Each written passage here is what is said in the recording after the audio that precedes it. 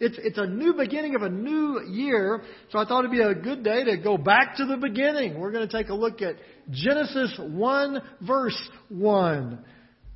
Good place to start the new year. That familiar verse says this: in the beginning, God created the heavens and the earth. There's a lot in that sentence. In fact, that simple statement sets the stage for everything else in the Scripture. It's no accident that the first verse of the Bible reminds us of this important truth, a truth that changes the way we think about everything. God made us. Now, before we get to that, there's something else we need to understand. Before anything existed, before anything was, God was. I'm not much of a philosopher. I guess I probably have a more Hebrew way of thinking than Greek. And what I mean by that is the Greeks always wanted to figure everything out. They wanted to fit everything into a system. They wanted a process for everything. They wanted to understand the background of everything. And that's not a bad thing. It's how we got math and science and a lot of the other things that we still study in school. We study them because they're extremely helpful. I'm glad, for example, that somebody developed the way to keep time. And I have a clock right up there that tells me I've got 24 minutes until lunch. I'm glad to know that. Nothing wrong with systems and processes. That's a good thing. I'm glad those Greeks were working hard to make sure that we understood how to develop some of those. Now, the Hebrews had plenty of systems as well, but they had a different way of asking the big questions. Whereas the Greeks would ask the question, well, how did God create the world? How did all this work? The Hebrews were much more interested in a more important question. As opposed to how did God create the world, they wanted to know why did God create the world? Now here's where that becomes important. A lot of people expend an enormous amount of energy arguing that somehow modern science has disproved the Bible, or that somehow modern thinking, particularly scientific thinking, doesn't mix with the Scripture, or somehow science contradicts the Bible. Now that argument comes to a head when we think about these first 3 chapters of Genesis. In fact, some people write off God entirely because they think that somehow science has disproved what the Bible says about creation. Well, first off, that's not true.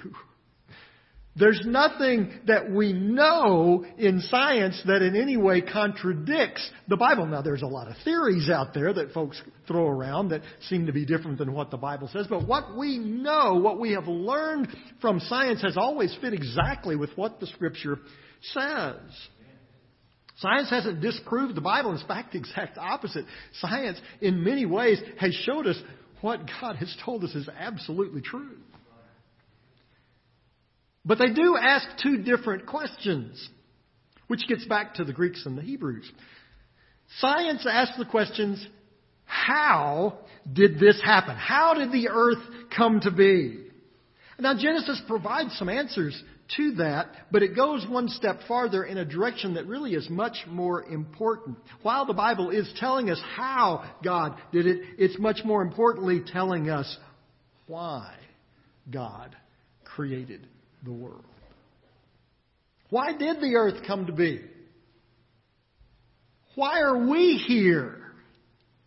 Why did God create us?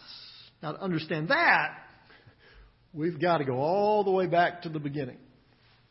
Actually, we have to go back to before the beginning. That's where the Bible starts. Before anything else existed, God was there. He always has been. He is the start, the beginning of everything. In the beginning, God created the heavens and the earth. That has some very significant realities that we need to understand. One of the things that really winds people up here in these early chapters of Genesis is how long did it take for the earth to begin? 7 days, billions of years? Now, there's a lot of ways to approach that question. But the bottom line is a foundational assumption. Do you believe in a God who could create the world or not? Now, if you don't, if you reject the fact that there's a God who could speak the world into existence, then all these natural processes of billions of years start to make sense. But on the other hand, if you believe that God exists, specifically a God who has all authority and all powerful, He is able to literally speak creation into existence, then you have a much different perspective on that question. Because if God exists, He could do 1 billion years worth of work in the blink of an eye. Or as the Bible puts it in 2 Peter chapter 3, verse 8, but do not forget this one thing, dear friends, with the Lord, a day is like 1,000 years, and 1,000 years are like a day.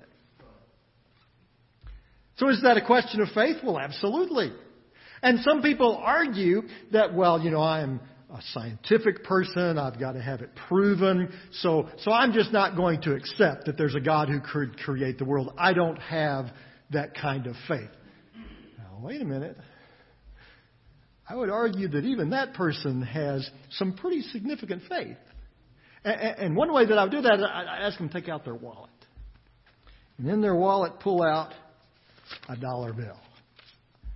Now, when you go to Walmart, and you lay that dollar bill out on the cashier's table, you believe that dollar is worth 100 pennies.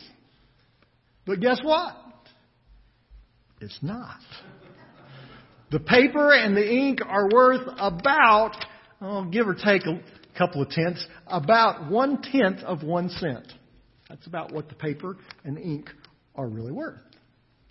But when you give that dollar to the checkout person at Walmart, you are expecting them to give you 100 pennies worth of something because you believe that piece of paper is worth more than just 1/10 of a cent.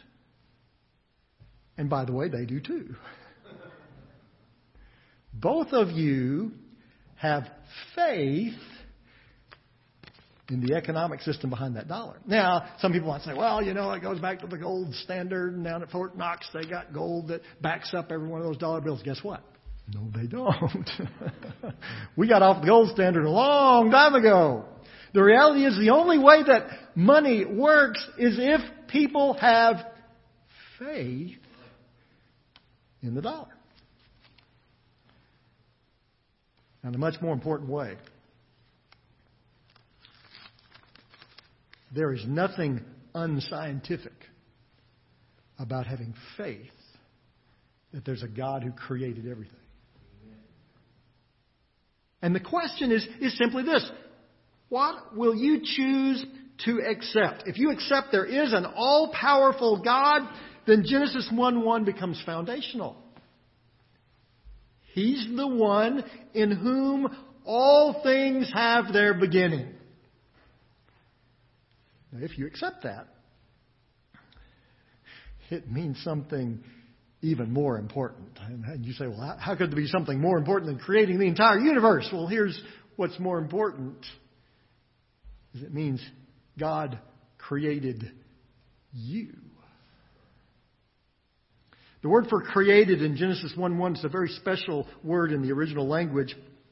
I once created a pancake, and then I created a snake, and then I created a 3-legged dog out of Play-Doh. It was a 3-legged dog because I ran out of Play-Doh before I could get the 4th leg on there. We say that great artists create beautiful works of art. That's all well and good, but this is a different word that appears in Genesis 1:1. The word here describes bringing something out of nothing. It emphasizes initiation, beginning. Something exists now, whereas before there was literally nothing. Or in other words, God didn't have any Play-Doh.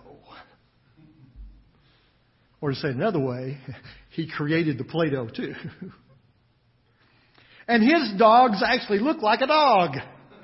Actually, they look like every dog that's ever existed because He created all of them. And that means He knows how they work. He actually knows what your dog is thinking when your dog runs back with the Frisbee in its mouth and sits down in front of you just looking so expectantly. And you think your dog is thinking, oh, throw the Frisbee again. I want to play some more. I want to play some more.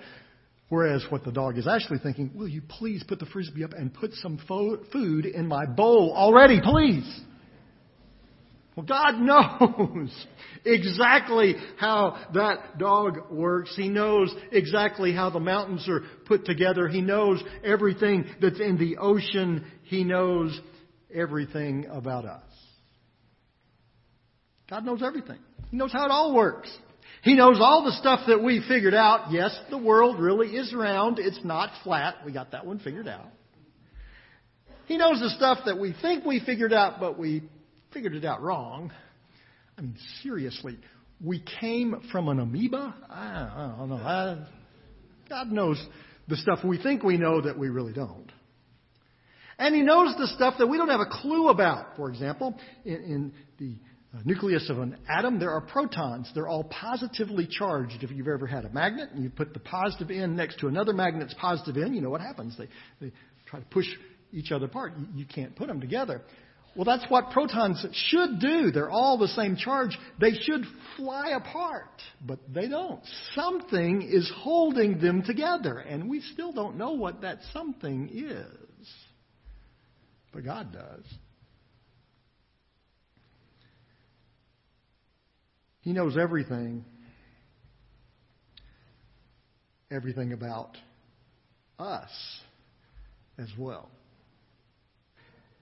including how to fix what's broken. I bought Marcia a fancy clock for our 25th wedding anniversary. It has a plaque and everything.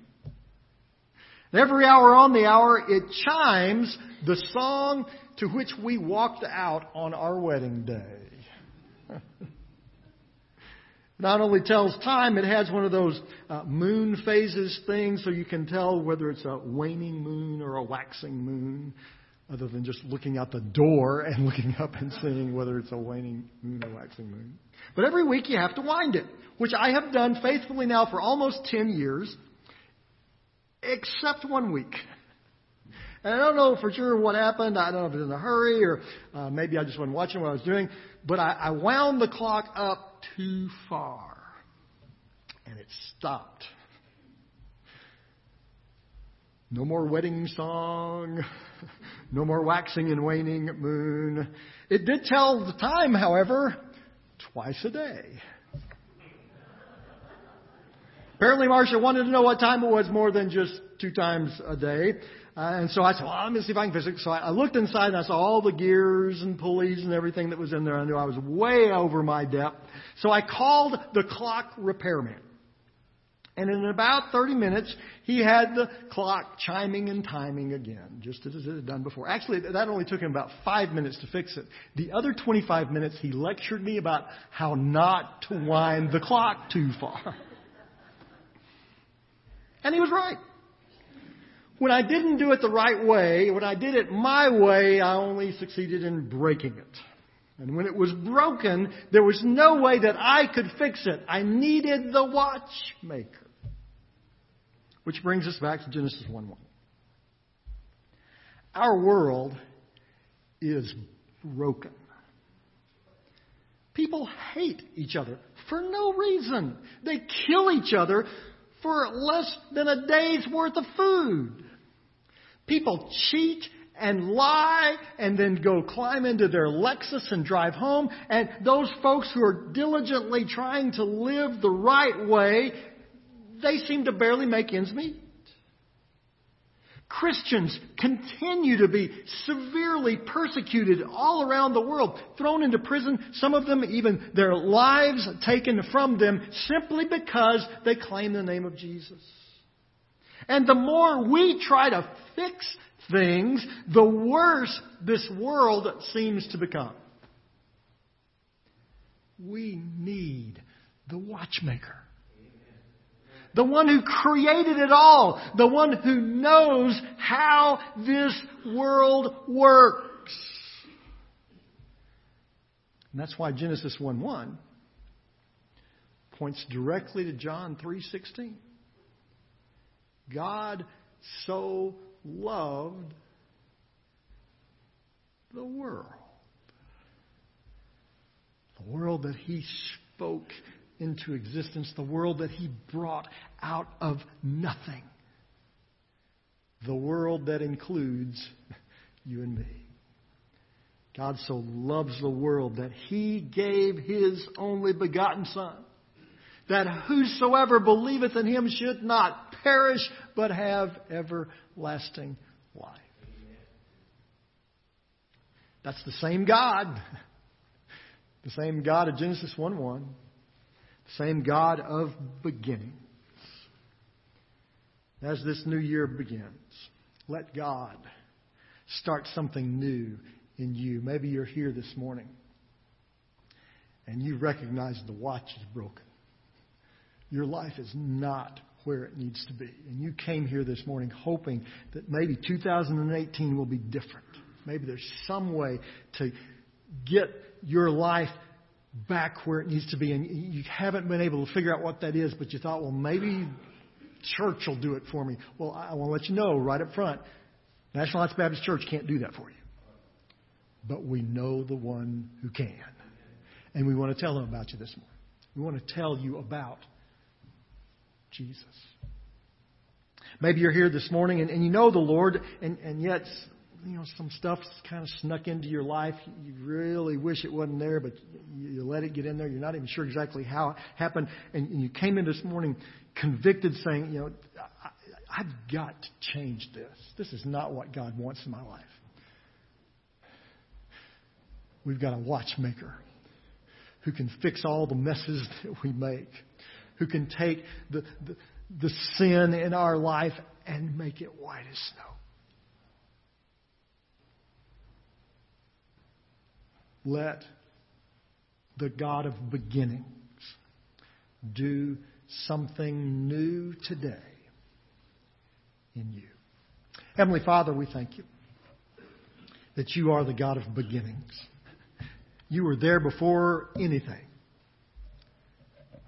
You've always been.